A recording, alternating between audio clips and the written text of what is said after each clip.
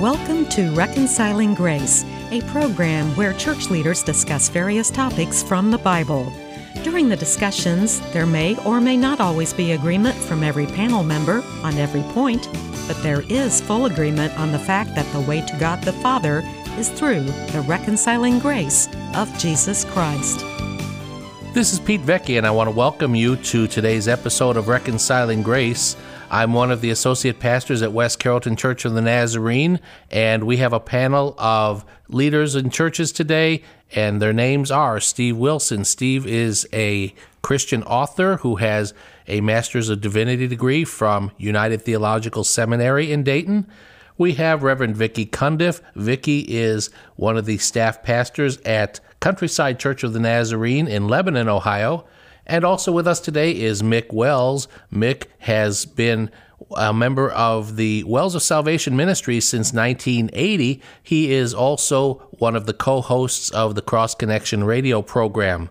And last week on Reconciling Grace, we dealt with the topic of lying, and as so often happens here, we have so much stuff we want to discuss that 30 minutes just doesn't do it. Mick led us through the first part of the discussion last week, and he's going to be the one to kind of lead us through the discussion this second week. So, Mick, I'm just going to turn it over to you now. Well, thanks, Pete. And this week we want to take a look at some scriptures that give us some insight into what God thinks of lying.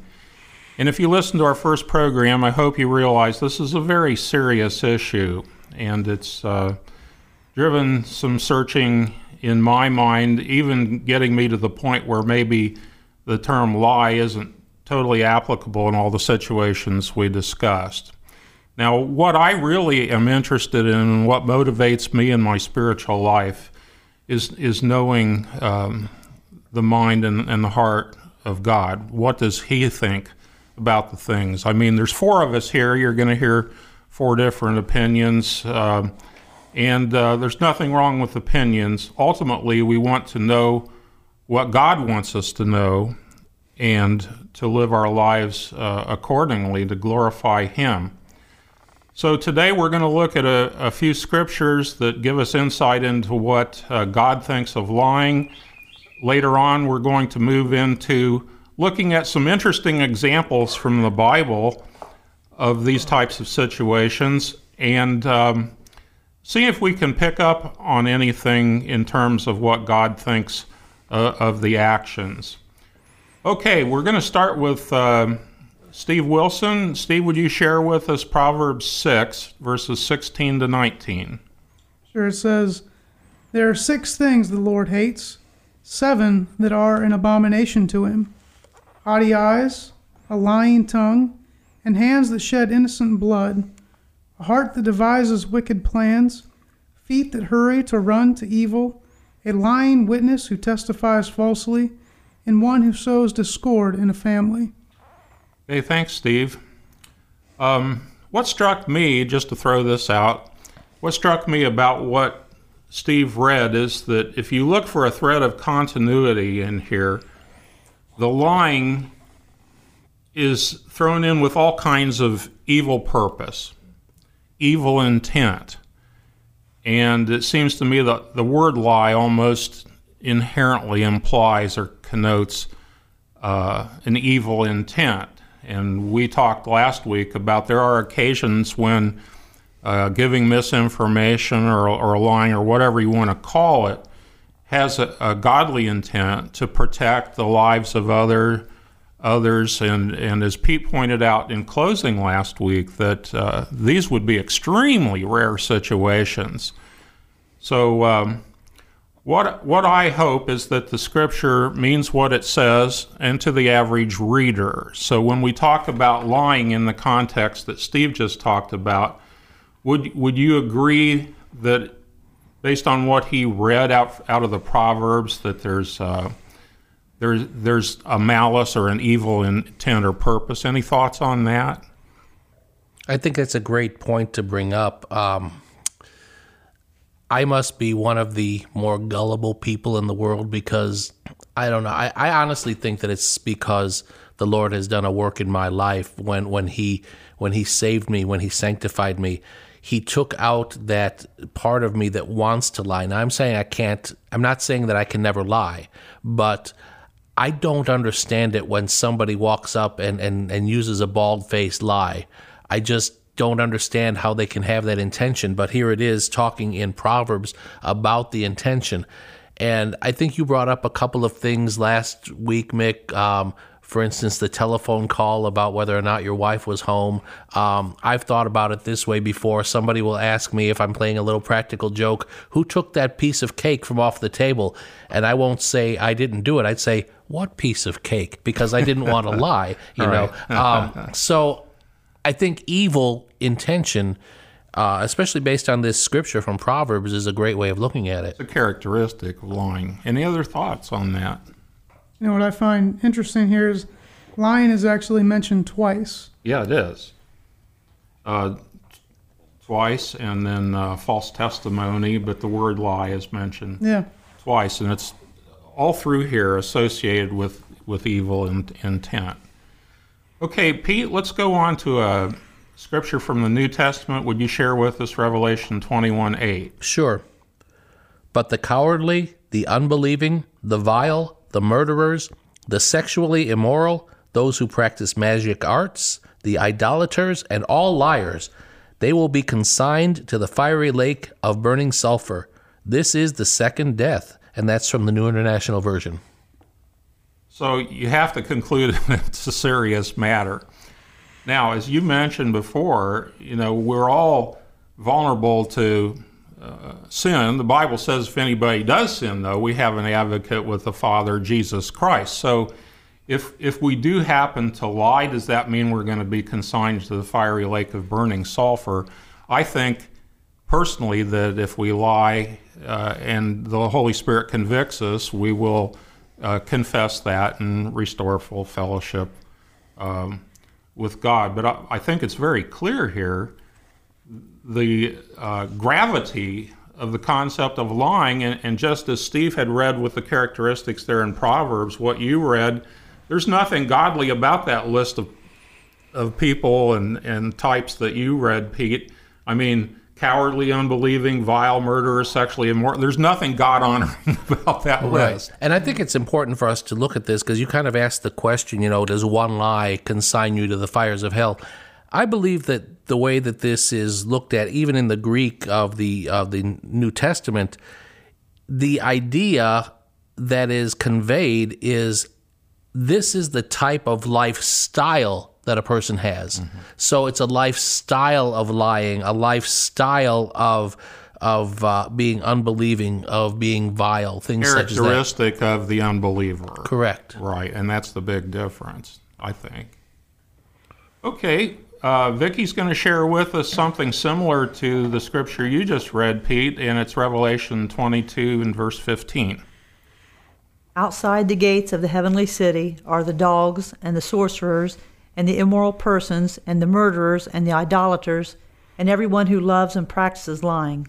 Okay, thank you, Vicky. And this has value to me because it answers the proverbial question, do all dogs go to heaven? Just kidding. I think dogs is referring to people who are less than honorable. But said outside, and I put parenthetically because that's not part of the verse, but it's a context for the verse itself. Outside of those gates are the dogs, sorcerers, etc., and everyone who loves and practices lying. And I think that's consistent with what you just read, Pete. So what I want us to take home from these verses is that God takes lying very seriously, and that lying inherently, if it's a pattern, if it's embraced as a lifestyle, involves all kinds of things and behaviors that are ungodly. And I think that the Revelation 22:15, which Vicky just read, kind of ends there. The words kind of confirm what I was just talking about the lifestyle, because it says not everyone who lies, it says everyone who loves and practices lying. Right. So that's kind of a lifestyle, something that describes that, yeah. Exactly.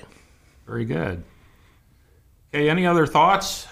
And if not, we'll go on to some examples from the Bible. what we want to share with you now is scriptures, and these don't involve Christians per se. These come from Old Testament times, and they involve the actions and words, statements from what we would term Gentile. They're not Jewish individuals, but they did things that some would say are lying. Others might say there's got to be a better way to characterize it than lying.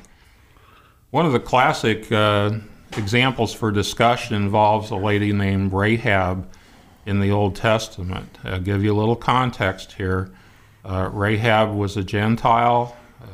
If we understand Scripture correctly, she was actually in the lineage of Jesus Christ from an earthly perspective. And what she did has been debated, discussed, and discussed by Christian scholars for many years. I'm going to ask Steve if you'll read Joshua chapter 2, verses 3 through 6. So the king of Jericho sent this message to Rahab: "Bring out the men who came to you and entered your house, because they have come to spy out the whole land." But the woman had taken the 2 men and hidden them. She said, "Yes, the men came to me, but I did not know where they had come from. At dusk, when it was time to close the city gate, they left. I don't know which way they went. Go after them quickly. You may catch up with them." But she had taken them up to the roof and hidden them under the stalks of flax she had laid out on the roof. Okay, thanks, Steve. Clearly, Rahab had given some misinformation. But what was her motive? To protect the spies. To protect the spies, right. And so she gave misinformation. Would we characterize this as a lie? Interestingly,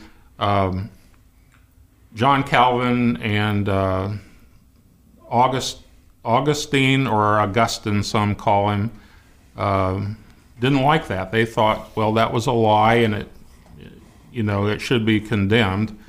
But later on in the Bible, it tells us that Rahab was commended.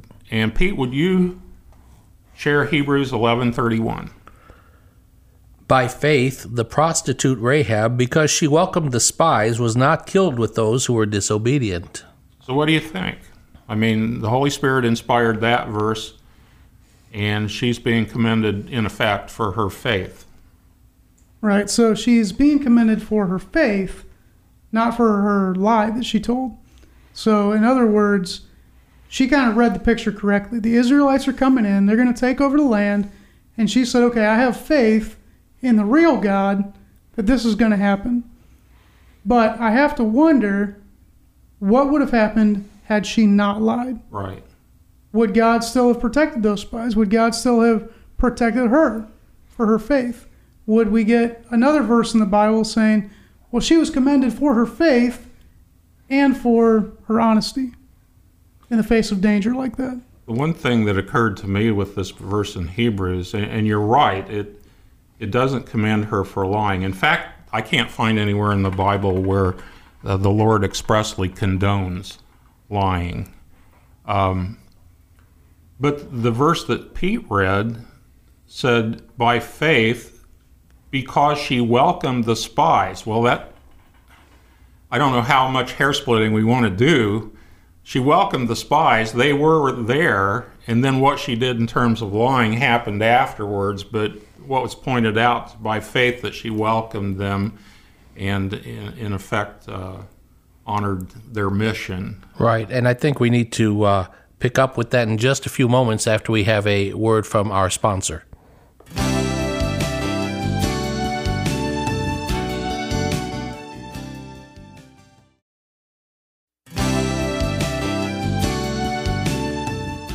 And this is Pete Vecchi back with you for Reconciling Grace, and we've been discussing the topic of lying. Mick Wells has been leading the topic, and Mick, you had just made some great points. What would you like to continue with here?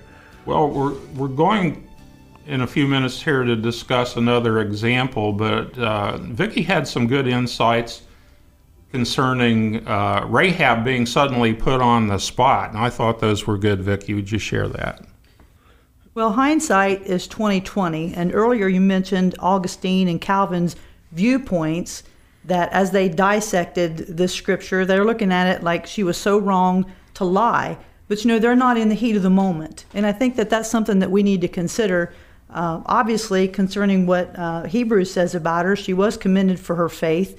And as Steve pointed out, it wasn't about her lying. So she did it to protect, as we've talked about before. But I just think that sometimes scholars or anybody can just dissect a scripture to the point that they miss the point. Right. I think first and foremost we have to let the scriptures speak for themselves. It's interesting what the theologians and scholars have to say, but that's a great point about the reality of Rahab having to immediately do this and didn't have the luxury of lawyers and advocates to dissect what should she do. And we trust that Rahab's decision honored God, and I think this next example we're going to go to gives us some clues in that department too. This concerns Egyptian midwives during the exile in Egypt. And so, Vicki, would you share with us the story of Exodus chapter 1, verses 15 through 21? The king of Egypt said to the Hebrew midwives, whose names were Shiphrah and Puah, when you are helping the Hebrew women during childbirth on the delivery stool, if you see that baby is a boy, kill him. But if it is a girl, let her live. The midwives, however, feared God and did not do what the king of Egypt had told them to do. They let the boys live. Then the king of Egypt summoned the midwives and asked them, "Why have you done this? Why have you let the boys live?" And the midwives answered Pharaoh, "Hebrew women are not like Egyptian women. They are vigorous and give birth before the midwives arrive." So God was kind to the midwives, and the people increased and became even more numerous. And because the midwives feared God, he gave them families of their own. Okay, thank you, Vicki. And again, these midwives, like Rahab, they weren't Jewish people, but they did have a respect and fear and an obedience toward God. It says here that, and this is the closest, by the way, I can find in the scriptures to God actually condoning the behavior. When Vicki read, so God was kind to the midwives, so as if as a consequence, God was kind to the midwives and the people increased and became more numerous because the midwives feared God. Now, these are not Jewish believers. As far as I know, this is referring to Jehovah, fearing the God of the Jewish people. And these Gentile midwives did not want to carry out the evil desires of the king. So again, we see that there was good intent here. The desire, like with Rahab, was to protect the lives of other people. So I think that's consistent with what we say in very rare circumstances would be a good reason to glorify God through this false information. What do you think? Well, Mick, the king's orders were against the law of God. Yes. And whether or not they knew God or knew of his law, it was a moral issue. And they knew morally that it was wrong to kill. Yes. And so the king was going directly against morality, going directly against the law of God. And so it's fine and it's encouraged. We should go against the authority of someone over us that is trying to have us do something that is wrong. Yeah. We should not do that. And, lying aside, that whole concept might be fodder for about 16 programs because as citizens in this world, we often faced with ethical and moral dilemmas. But the midwives, it says, feared God, and God rewarded them, gave them families of their own. So now, let me throw out another alternative to the lying plan again. There's this idea of solidarity, where Christians, instead of saying, "Yeah, I'm going to lie, I'm going to, deceive you," what if they had said, "Yeah, Pharaoh, I'm not going to kill these children, and I'm standing with the Jewish people. So if you're going to punish them, you're going to punish me too." And if enough people stand up for each other like that, there doesn't need to be lying. Yeah. You know, you stand up against the authority and say, we're not going to have this. Yeah, that's an interesting, and I agree with you. In these circumstances, there wasn't a chance to rally people to support you on the spot. We need to point out that this just doesn't happen in Old Testament times. It's been noted that great Christians like Dietrich Bonhoeffer over in Germany, he actually lived in circumstances where lying was necessary, or giving false information was necessary to protect the lives of some Jewish people. It's been said that when he was in a Nazi prison cell, he held that under certain circumstances, lying was not only morally permissible, but morally mandated. You think of Corrie ten Boom, the great saint of God that was alive earlier in my lifetime, and she lied in order to protect Jewish people from going to extermination camps. But the purpose here, let's step back, the purpose here in these very rare circumstances, how many of us are ever going to be in the circumstance of Dietrich Bonhoeffer or Corrie ten Boom? It's extremely rare. But let us point out that if the intention here is to glorify God, there may well be a justification for false information. Well, as you can tell through our discussions, we really want to know what God thinks of the concept of lying or deceiving or using false information. You've heard us stress rare circumstances where we would give false information with a godly intent. There's an interesting scripture that gives us some insight into what God thinks of this topic. It's out of 1 Kings chapter 22, and I'm going to ask Steve to read verses 19 through 23. Sure, and before I read that, let me just give some background. God decreed that this king should die. He was a wicked king. It was time for him to leave power. God was punishing him. And so to send him into war, to put him in a place of danger where he would be killed, God had all of these prophets go to the king and say, you're going to win. You're going to be victorious over your enemies.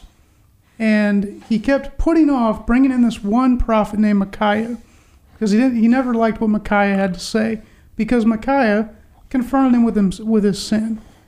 He wouldn't let Ahab off the hook. So here we're going to pick up the story. King Ahab finally brings Micaiah in to hear what he has to say. Micaiah continued, therefore, hear the word of the Lord. I saw the Lord sitting on his throne with all the multitudes of heaven standing around him on his right and on his left. And the Lord said, who will entice Ahab into attacking Ramoth Gilead and going to his death there? One suggested this, another that. Finally, a spirit came forward, stood before the Lord, and said, I will entice him. By what means? The Lord asked. I will go out and be a deceiving spirit in the mouths of all his prophets, he said.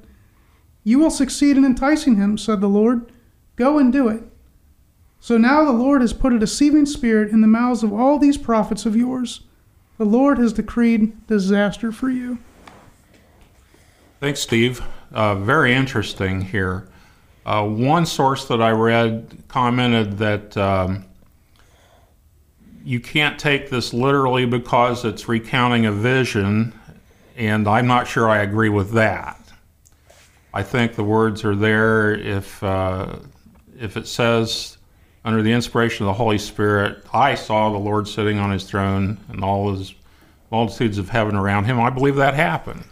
I don't think there's a dream involved here. There's no indication of a vision? Right. I agree with that.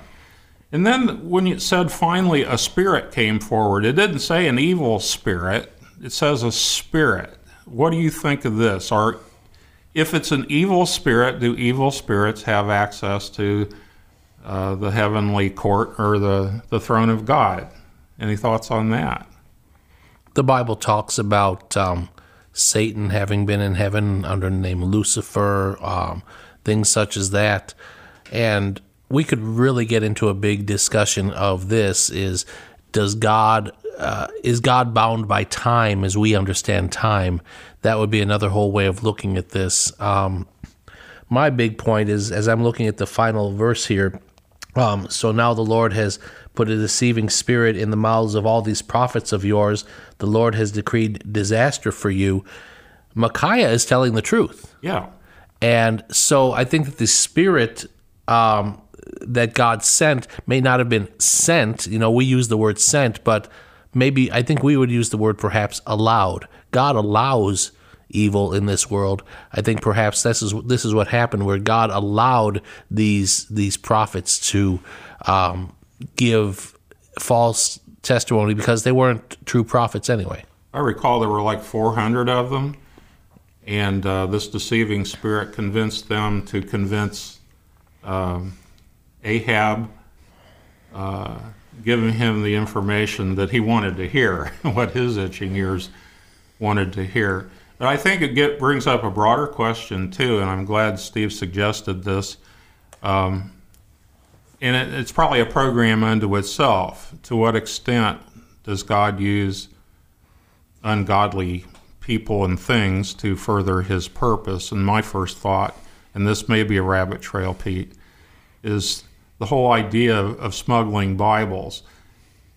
I'm sure that not every person who smuggled Bibles has done so with a godly intention, but God used that. God used the atrocities of the Nazis to precipitate the Zionist movement, the return of Israel. So that may be a program for us someday, but clearly here it looked like if the Lord, he didn't intend evil, he used it to carry out his will and give Ahab the words he wanted to hear, and he used a deceiving spirit. But it doesn't mean God's evil. Indeed, Scripture says he cannot lie. In fact, one says it's impossible for God to lie. So I think these are all really good points. Well, I think that there are so many ways we could keep going with this, but we wouldn't necessarily be beating a dead horse, but we'd be beating a horse that's been whipped and whipped and whipped, I think. We would like to continue this. Maybe we'll get back to this type of subject at another time, another day. But I think we all have come to the conclusion that it's wrong to lie. Does anybody disagree with that? No. I think that we all have come to the conclusion that there may be very, very rare circumstances where God will permit it, but that's basically because we live in an imperfect world and in imperfect circumstances. And this has been an interesting topic led by Mick Wells. We've also had with us Vicki Cundiff, Steve Wilson. My name is Pete Vecchi. We are all here hopefully to be able to talk to you. If you have any questions for us, if you'd like us to discuss a topic, send us an email to rg@faithandfriendsradio.com.